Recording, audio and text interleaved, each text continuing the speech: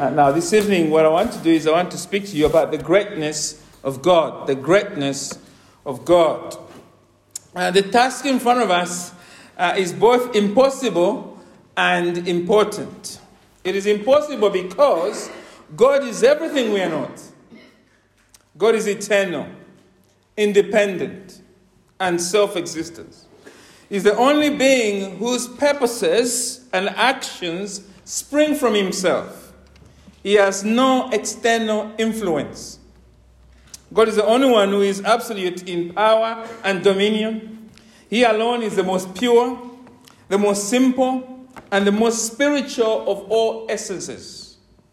God alone is infinitely perfect and eternally self-sufficient. He does not need anything he has created. He doesn't. He is boundless in his boundlessness, one theologian is describing. We cannot fully describe God's nature. God is only fully known to himself. Because God is an infinite mind. And an infinite mind can only be comprehended by itself. God is infinite in wisdom and infinite in goodness. All he does is wonderful, exciting, glorious, just, right, kind. God is greatness itself. God indeed is great. And that means there is nothing then more important and exciting for us to ponder this evening, and indeed in our lives, than to meditate on the amazing greatness of God. I mean, we should give our whole life to gazing and thinking upon who God is. A.W. Tozer says, I've just given him an additional A there, didn't I? A.W. Tozer says, there is no error in doctrine or failure in applying Christian ethics that cannot be traced back to imperfect and unworthy thoughts about God.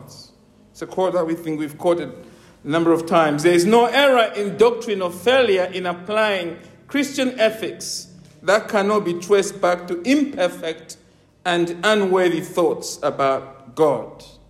In other words, the more we grow in appreciating the greatness of our God, the more we grow in giving him the right worship, the right honor, the right love that he is worthy of.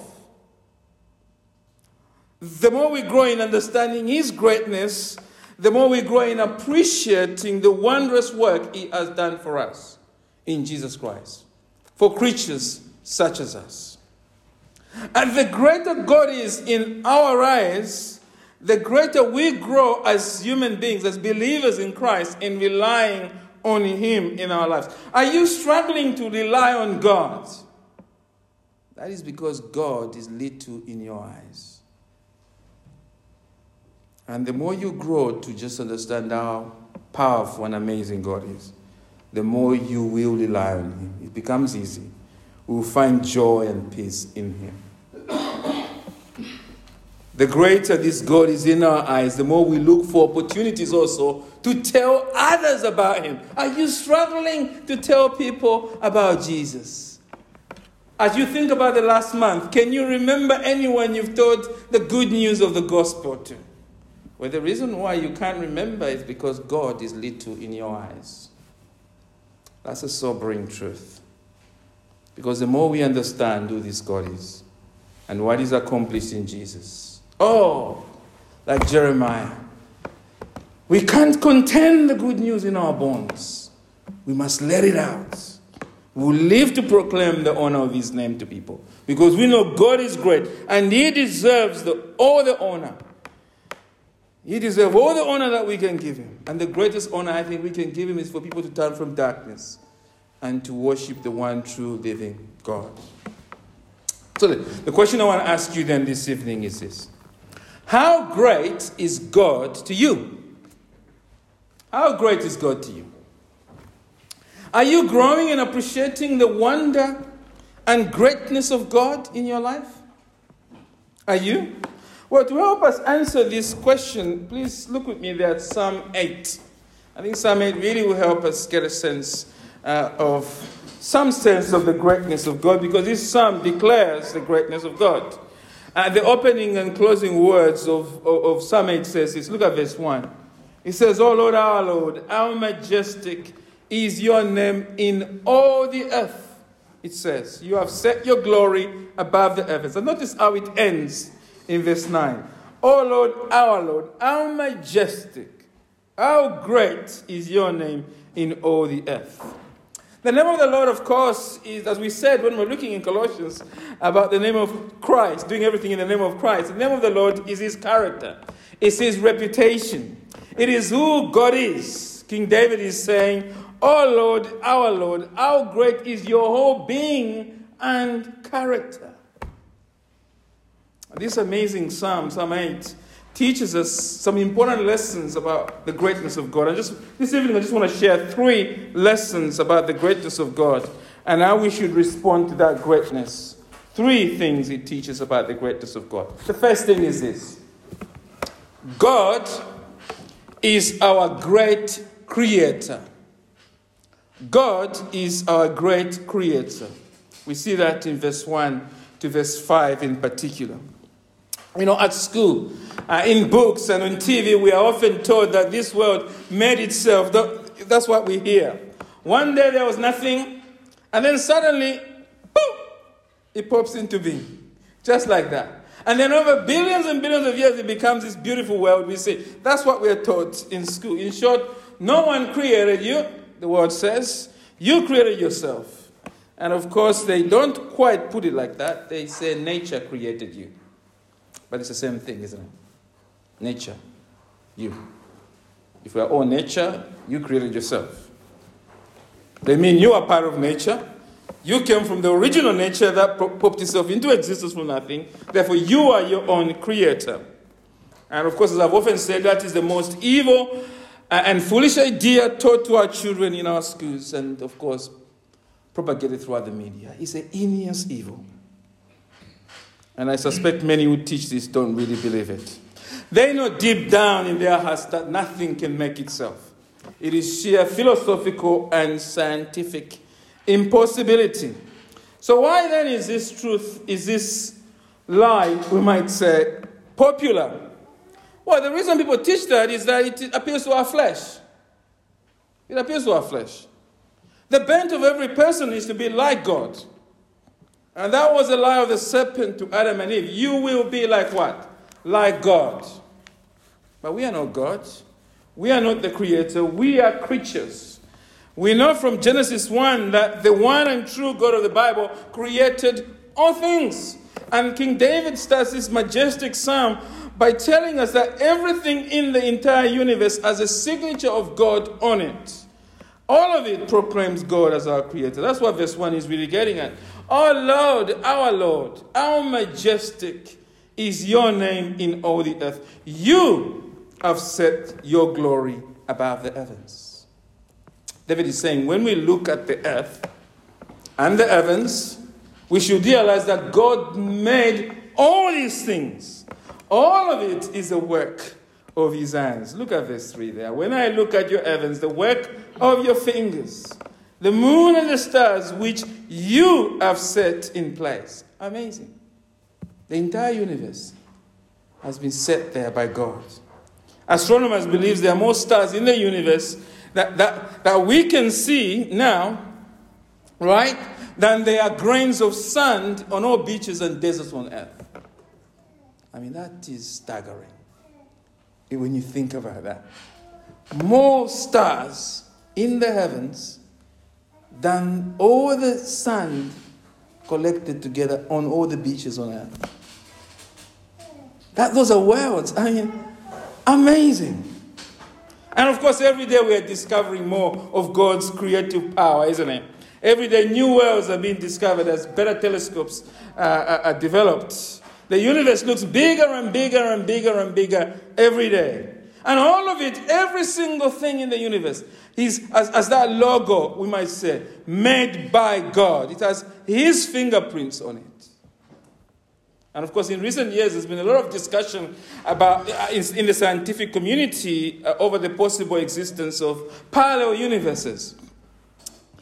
We do not know if there are any parallel universes, but one thing we can be sure of, if there are, we should be excited about their possibility, because if there are, that just quadruples the creative power of God. Because God made those parallel universes as well. The world we see, the world we can't see, all of it. God is the creator of all things. And we haven't even started talking about the spiritual realm that God has created. He is the great creator. And King David reminds us here, doesn't he, that human beings are also part of the creation of God. We are the work of his hands in all our complexity. Look at verse 5 to 6 there. Or verse 4. What is man that you are mindful of him, and the Son of Man that you care for him? And look at verse 5. Yet you have made him, you created him. You have made him a little lower than the heavenly beings and crowned him with glory and honor. You have given him dominion over the works of your hands. You have put all things under his feet. We are the work of God's hands. You know, if someone gave you a manual and told you to put together a car from the scratch, okay? Here are the parts. Here's the manual, right?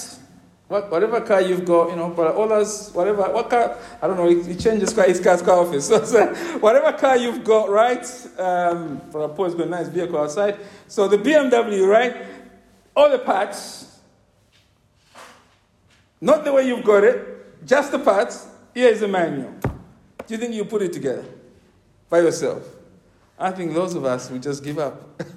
Trying to work out where it is. But we wouldn't even drive it after we've done it, if we manage to complete it. It is hard to just even make anything with the manual. We struggle to make anything in this world, but God created human beings in all their complexity without help, without a manual. He designed us from the scratch. That speaks to the intelligence of God. He created us and everything to work perfectly. And when God finished the complex work of this world and of human beings, he said it was good. And when I think about that, it just blows my mind away. Amazing.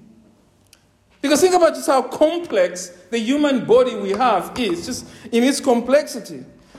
You should think about yourself more often in this sense, right? I know you think about yourself all the time, but there's a sense in which you should be thinking about yourself. Just how complicated you are. I mean, maybe you should be walking and thinking to yourself, wow, I'm so complicated, amazing, right? Because you are complicated. If you think of your brain, for example, it's very complicated. The brain itself has 10 billion nerve cells interacting in coordination to allow you to do the things you do. 10 billion. Your eyes alone have about 100 million receptor cells.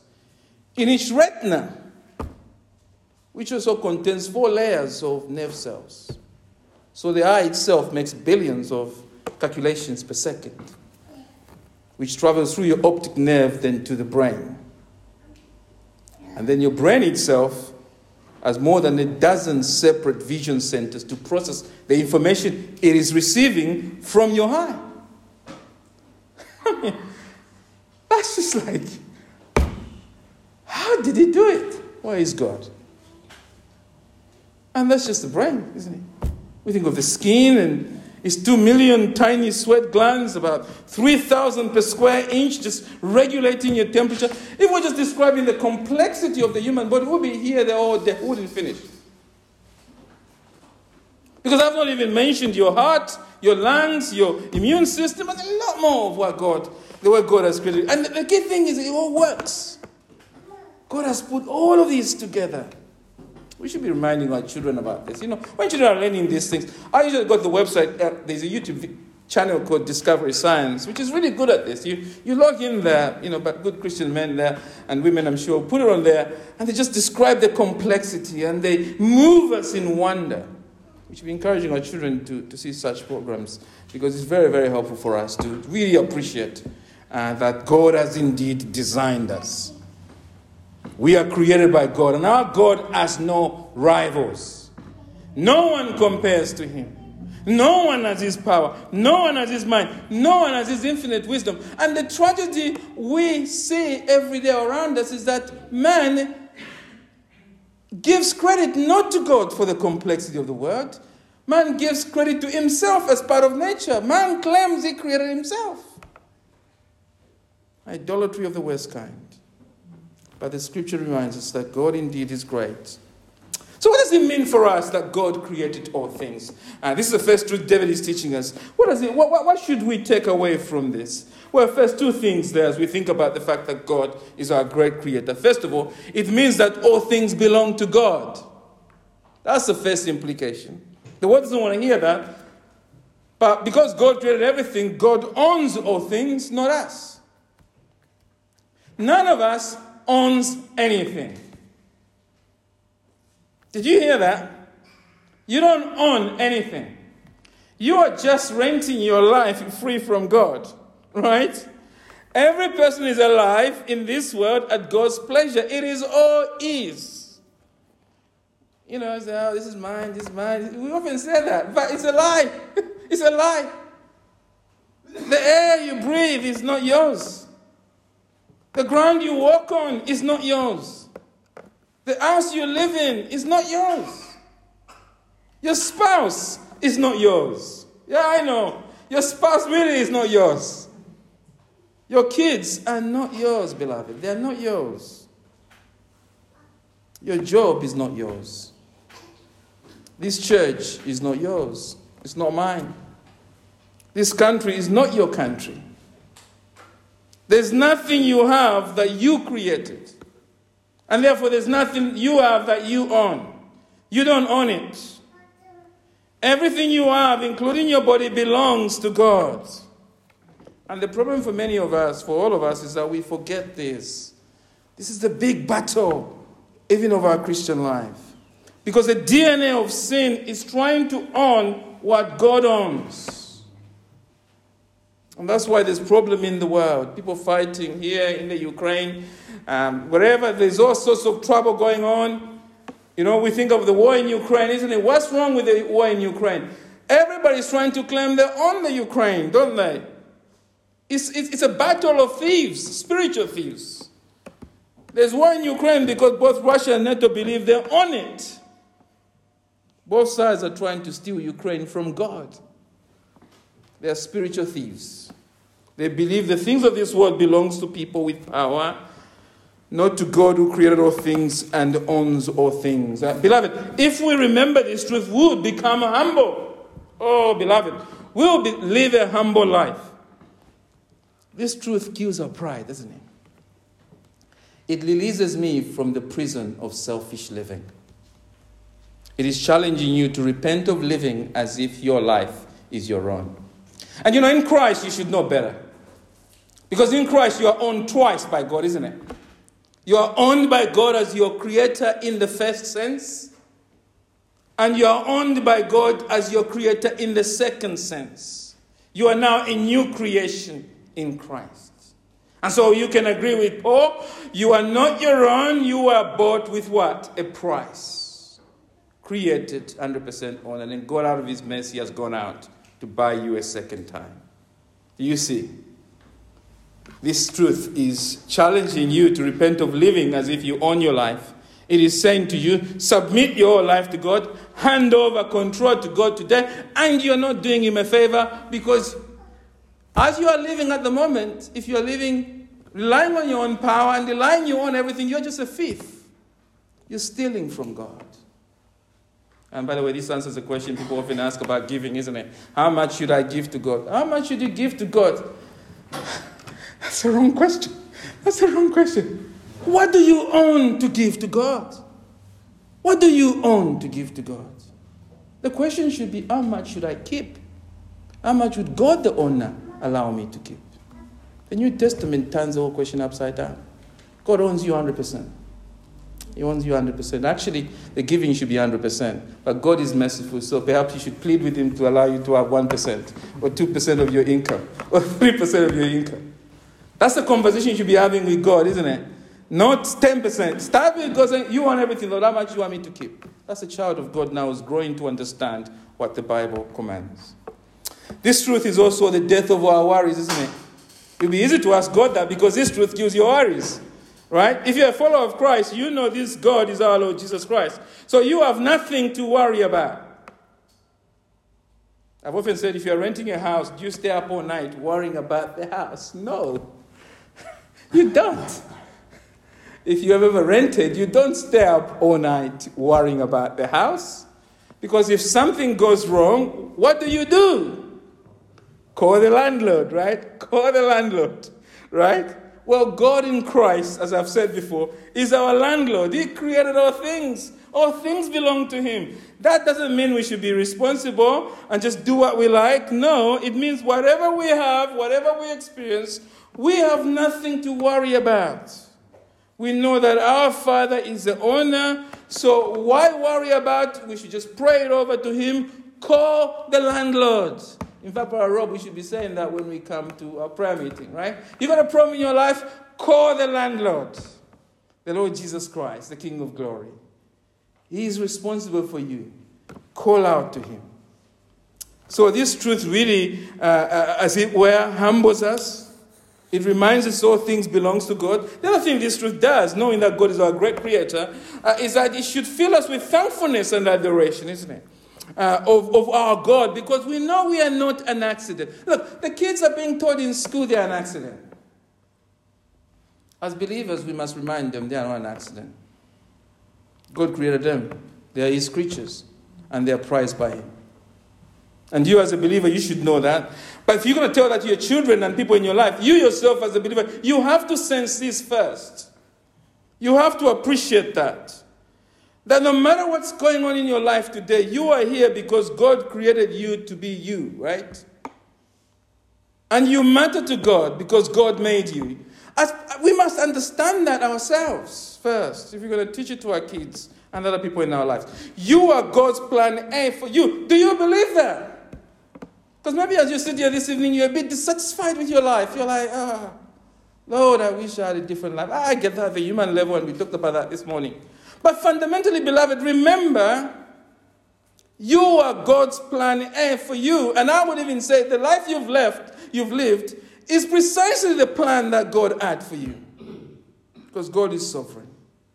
Even in your sin, he overruled it. He's your creator. And because God is your creator, no one understands and knows you more than God does. Oh, it's wonderful, isn't it? I think all of us desire to be known. We want people in our lives who know us. I hope you do. Sometimes it's frightening to be known by people. Yeah? I put my hand up. There are times when you don't want to be known. But I think at the core level, we want to be known. Wouldn't it be lovely just before I even said something, my brother Rob there understood exactly what I was saying. He was able to place it in context and was able to receive it as I intended. That's being known, isn't it? We want people who know us like that. We all do, right? And marriage, of course, is the beauty of marriage is that it allows us to grow to know people and they just know us. It's so very predictable. Yeah. So he prefers pasta or something. And that's good. That's being known, isn't it? That's good, right? That's good. That's being known, right? But the point is that we want to be known. And the wonderful thing is that God knows us. He understands us. And because God knows us and he knows us, no one can truly love us as God truly does. God loves us not only as his creatures, he loves us with knowledge. He knows us. And because God is your creator, therefore you must worship him as your great creator. And I think that starts with seeing creation, by the way. Everything that God has created as a finger pointing to God.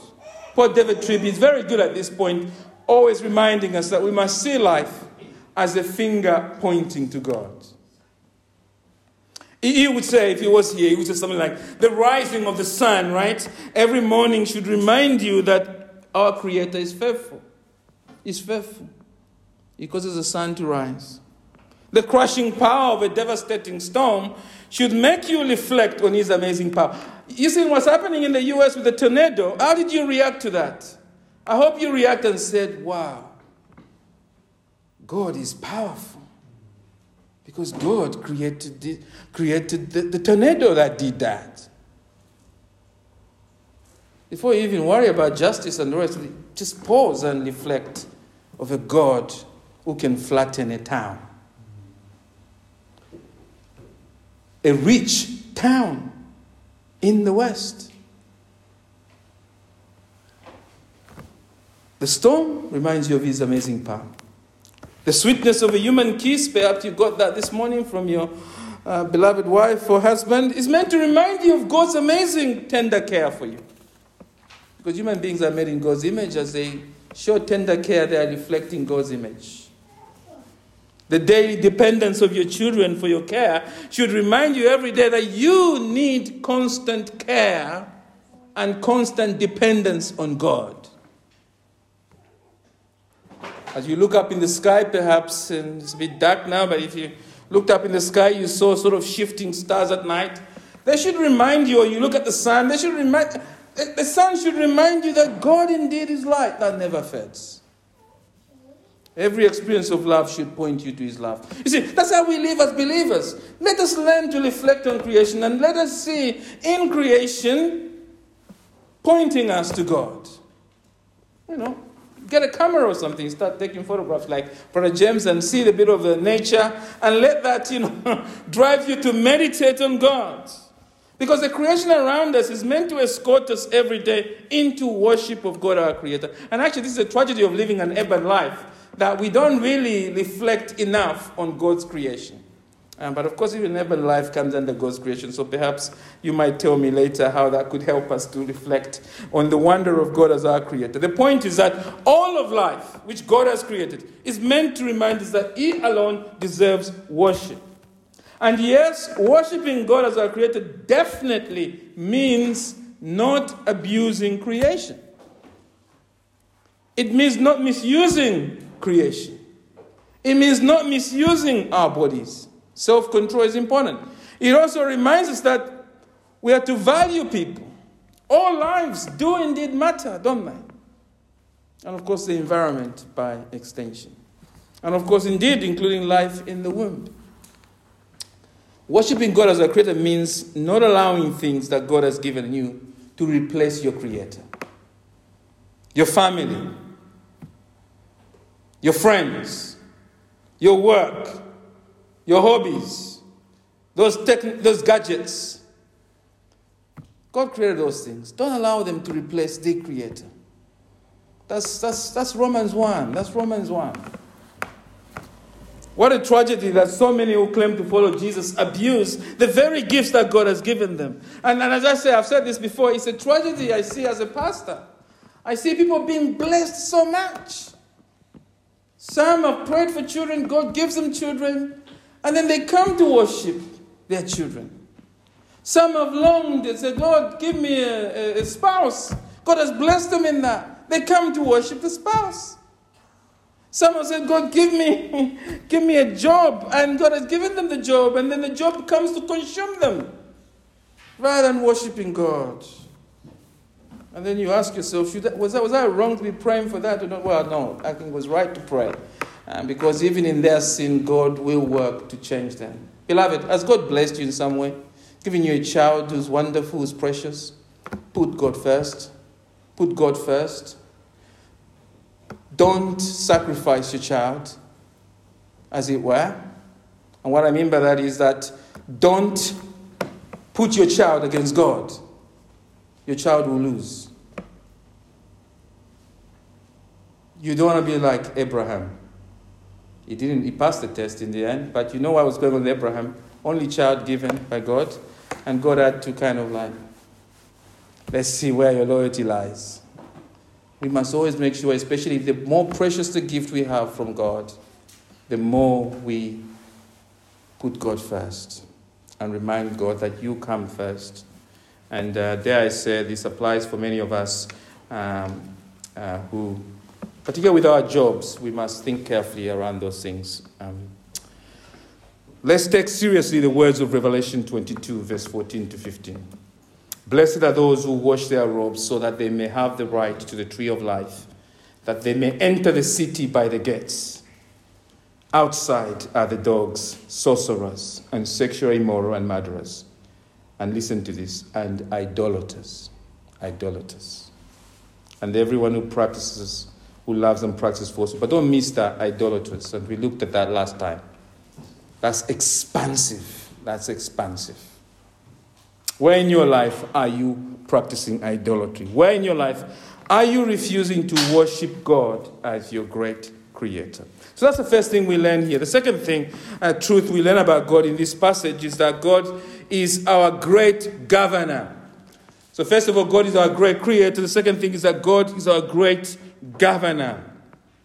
And we see that in verse 1 and 2, and also particularly verse 9. Notice King David reminds us that God is not just the author of creation, he is also the one who governs and sustains everything in the universe. Look at the opening words there in verse 1. Oh Lord, our Lord.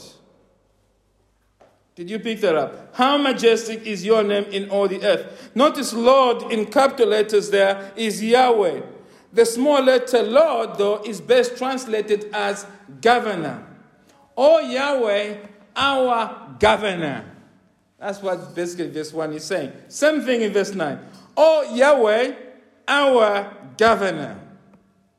King David is saying, the sovereign Lord of Israel, Yahweh, is my governor, is our governor. He controls everything in our lives because he is present everywhere. That's the key. Look at this one. How majestic is your name in all the earth. You have set your glory above the heavens. It is the fact that God controls everything, right? God has not just created this vast universe and left it to exist on its own. He is also present in each and every part of the universe, sustaining it. Now, if I make a model of something, I do not need to keep sustaining the existence of the thing I've made, right?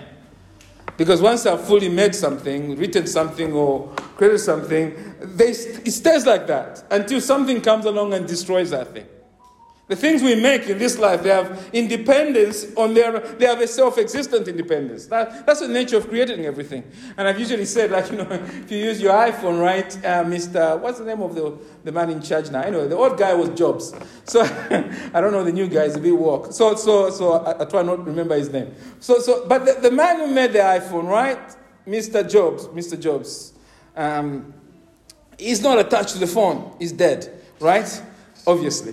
But even if he was alive, he wouldn't be attached to the phone. You didn't want to use a phone where he's attached to it, right?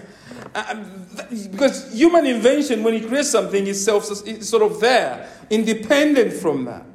If I make a sound, right, or like a singing note, maybe a great pianist sort of make a singing note, right? The sound stops as soon as he stops doing it, right? Because the sound is dependent on him. And that's the difference here.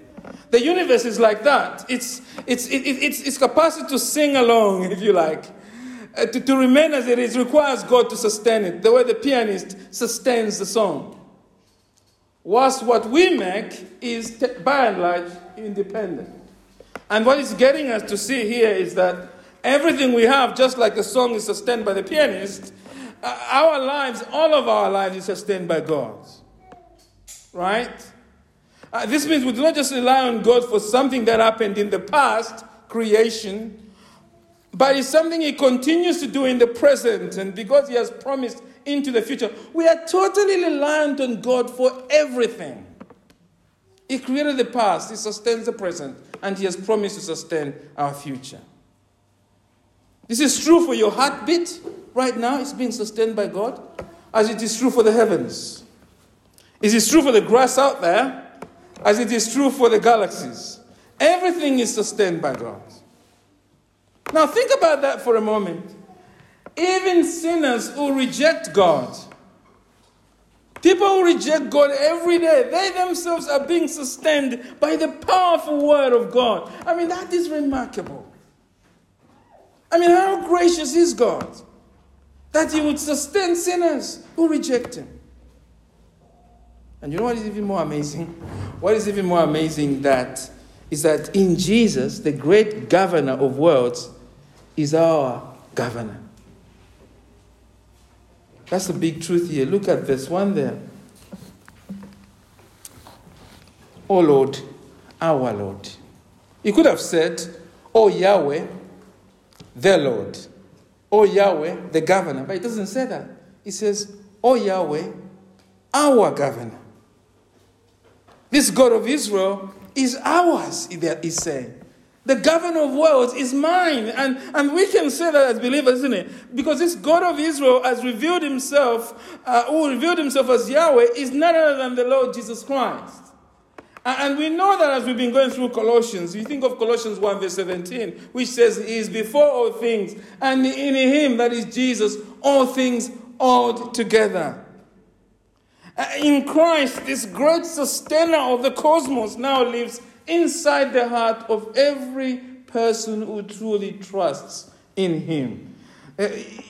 God is amazing. Christ controls us from without as God. And he lives in our heart and controls us from within as well. He is the controller of everything in our lives. And that means that if you're a follower of Christ, oh beloved, you're not at the mercy of anyone.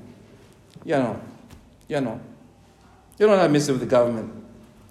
You are not even at the mercy of people who love you. You're not at the mercy of anyone. Christ our God is your governor. And it also means that you must live to honor and worship God, not simply as your creator. You must worship him as your governor. Now, what does that look like every day? What does it look like for us to worship God as our governor? Well, worshiping God as our great governor means handing over, doesn't it? Handing over to God your anxieties about the future. Are you feeling anxious this evening? Well, hand over your anxieties to him. Hand over your family. Do it tonight. Come afresh to God. Hand over your family to him. Hand over your finances. Hand over your job. Hand over the church to him. Just say, Lord, you are the governor. You are in charge. You have our future in your hands. And you are sustaining. Worrying, we take it for granted. We don't take worrying seriously. We should take worrying seriously. Because worry is momentary atheism.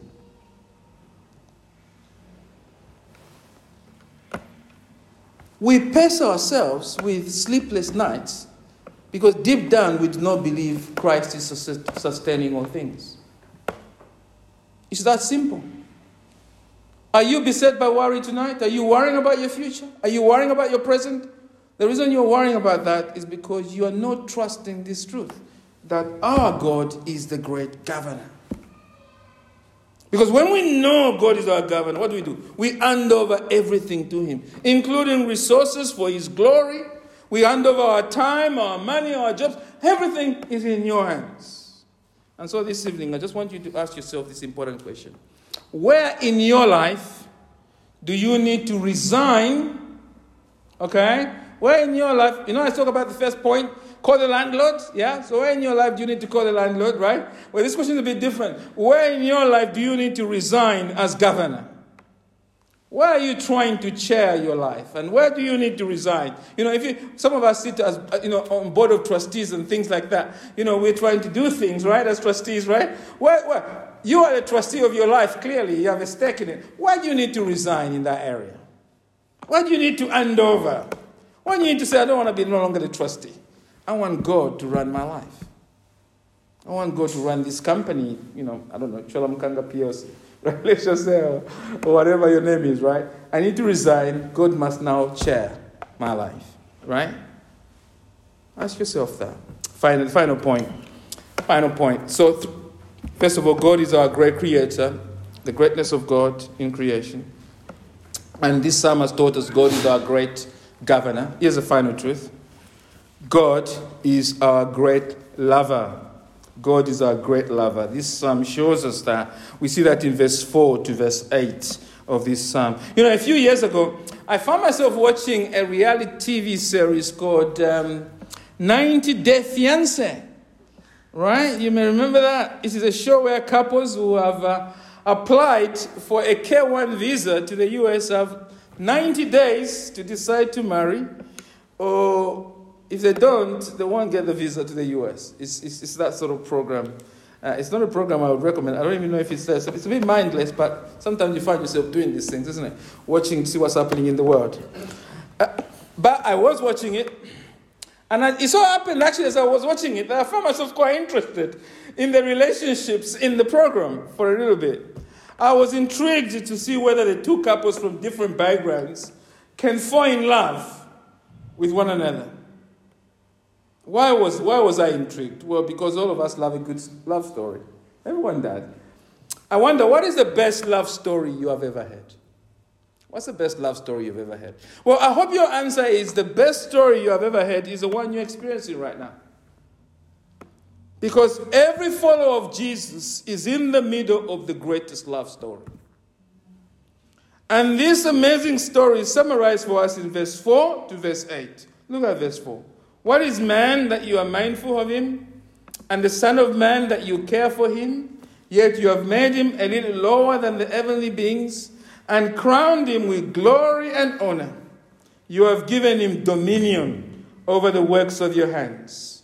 You have put all things under his feet, all sheep and oxen, and also the beasts of the field, the birds of the heavens, and the fish of the sea, whatever passes along the paths of the sea.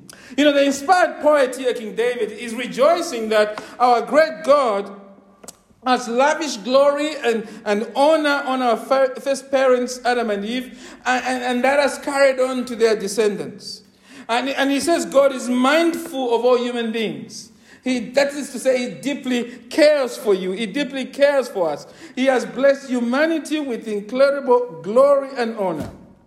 And the point is that God did not have to do this, right? He did it out of immense love for us. And yet we rebelled against God. We joined God's enemy. Look at verse 2. Out of the mouths of babies and infants you have established strength because of your foes, to steal the enemy and the avenger. This perfect world God created has foes. It has enemies. There is an avenger. That's because humanity fell from glory. We rebelled against God. But instead of God banishing us forever, God reacted by doing what? Giving us more glory in Christ. That's the gospel. Because this story starts here in Psalm 8. It's actually picked up in Hebrews, where we read that God has come in Christ to recover our lost glory for us. Hebrews teaches us that Jesus is the second Adam, who inaugurates a new glorious humanity of those who trust him. Flick over to Hebrews 2, verse 5 to 10 for a moment. It's a passage that whenever you read Psalm 8, you have to read Hebrews 2. Hebrews 2, verse 5 to 10 says this. And it's very important what it says, because that is where the love story really reaches its crescendo, we might say. Hebrews 2 verse 5 to 10 says this, Now it was not to angels that God subjected the world to come, of which we are speaking. It has been testified somewhere. What is man that you are mindful of him? That's the passage in Psalm 8. Or the Son of Man that you care for him? Psalm 8, you made him for a little while lower than the angels. You have crowned him with glory and honor. That's lifted from Psalm 8. Putting everything in subjection under his feet. Now the writer of Hebrews is explaining. Now in putting everything in subjection to him, he left nothing outside his control. At present, we do not yet see everything in subjection to him, but we see him who for a little while was made lower than the angels, namely Jesus, crowned with glory and honor because of the suffering of death, so that by the grace of God he might taste death for everyone. For it was fitting that he, for whom and by whom all things exist, in bringing many sons to glory, should make the founder of their salvation perfect through suffering. The good news of that passage we just read, and the Bible in general, is that God is our great lover who has saved us from sin and given us new life in Jesus forever. Jesus, our second Adam. Without Christ, we are wretched sinners. We are like Gomer the prostitute who married the prophet Hosea. Like Gomer, we were ragged, torn, sick, dirty, destitute, chained to an auction block in a filthy, sinful market. We were a repulsive shadow of what we were originally created to be. But in Jesus, our Hosea, well, Jesus is God, isn't he? Who has been able to turn spiritual prostitutes into his precious bride. If you're in Christ, God, in his great act of priceless love, has romanced you with his grace back to himself through the cross of Jesus. That's the gospel. Because Jesus has died for your sin, God is now your loving husband. That's the gospel. He has taken off the filth, dirty, and shameful rags of your sin. And he has now dressed you in the spotless garments of Jesus' righteousness. Now, maybe as you sit here this evening, you're struggling with some trial or suffering in your life, and it has left you feeling lonely and broken, and even perhaps doubting God. Perhaps you're looking at your life and you're wondering, what does God really make of me right now? What does he make of the mess I'm in? What does he make of the challenges I'm facing as an individual? What does he make of the struggle of my family? Well, if you're trusting in Jesus Christ, the Bible's answer is the same. This great God loves you. Not because of your performance, beloved. Oh, we are weak. We are frail. We are tired. We are even easily bored by the gospel. We are weak. But God isn't looking at our performance. He's looking at the blood of Jesus shed on that cross. It has cleansed us from our sin, past, present, and future. My sin, not in part, but the whole, is nailed to the cross, and I bear it no more.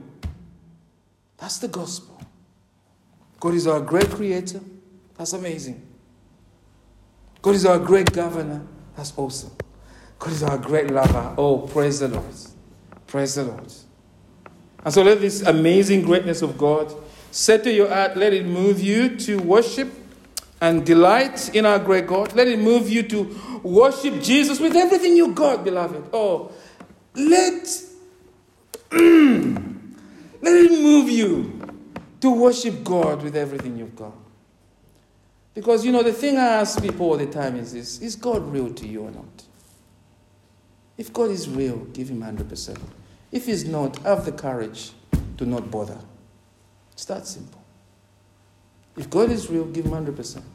If he's not, have the courage not to bother. Because God won't have 50%. He won't even have 60%. Our God is a great God. The great King above all kings. He deserves our all. And so we must come to him, isn't it? We must worship Jesus with everything we've got. Worship him with your heart, your body, your money, your relationship, your work. And God loves you. He understands all the pressures you're facing. So even the messiness, give it to him. Give it to him. Let him handle it for you. And let him move you to read his word more and more. And so I pray to God to help you to love his word, to read his word more and to be more with his people, to pray more and more so that you can grow in loving and serving our great God. Why? Because our God is great and deserves, yes, even tired energy. He deserves everything we can give him, even when we're tired. He deserves to give him our all. We must labor for him, we must live for him, because he deserves our true worship. Amen.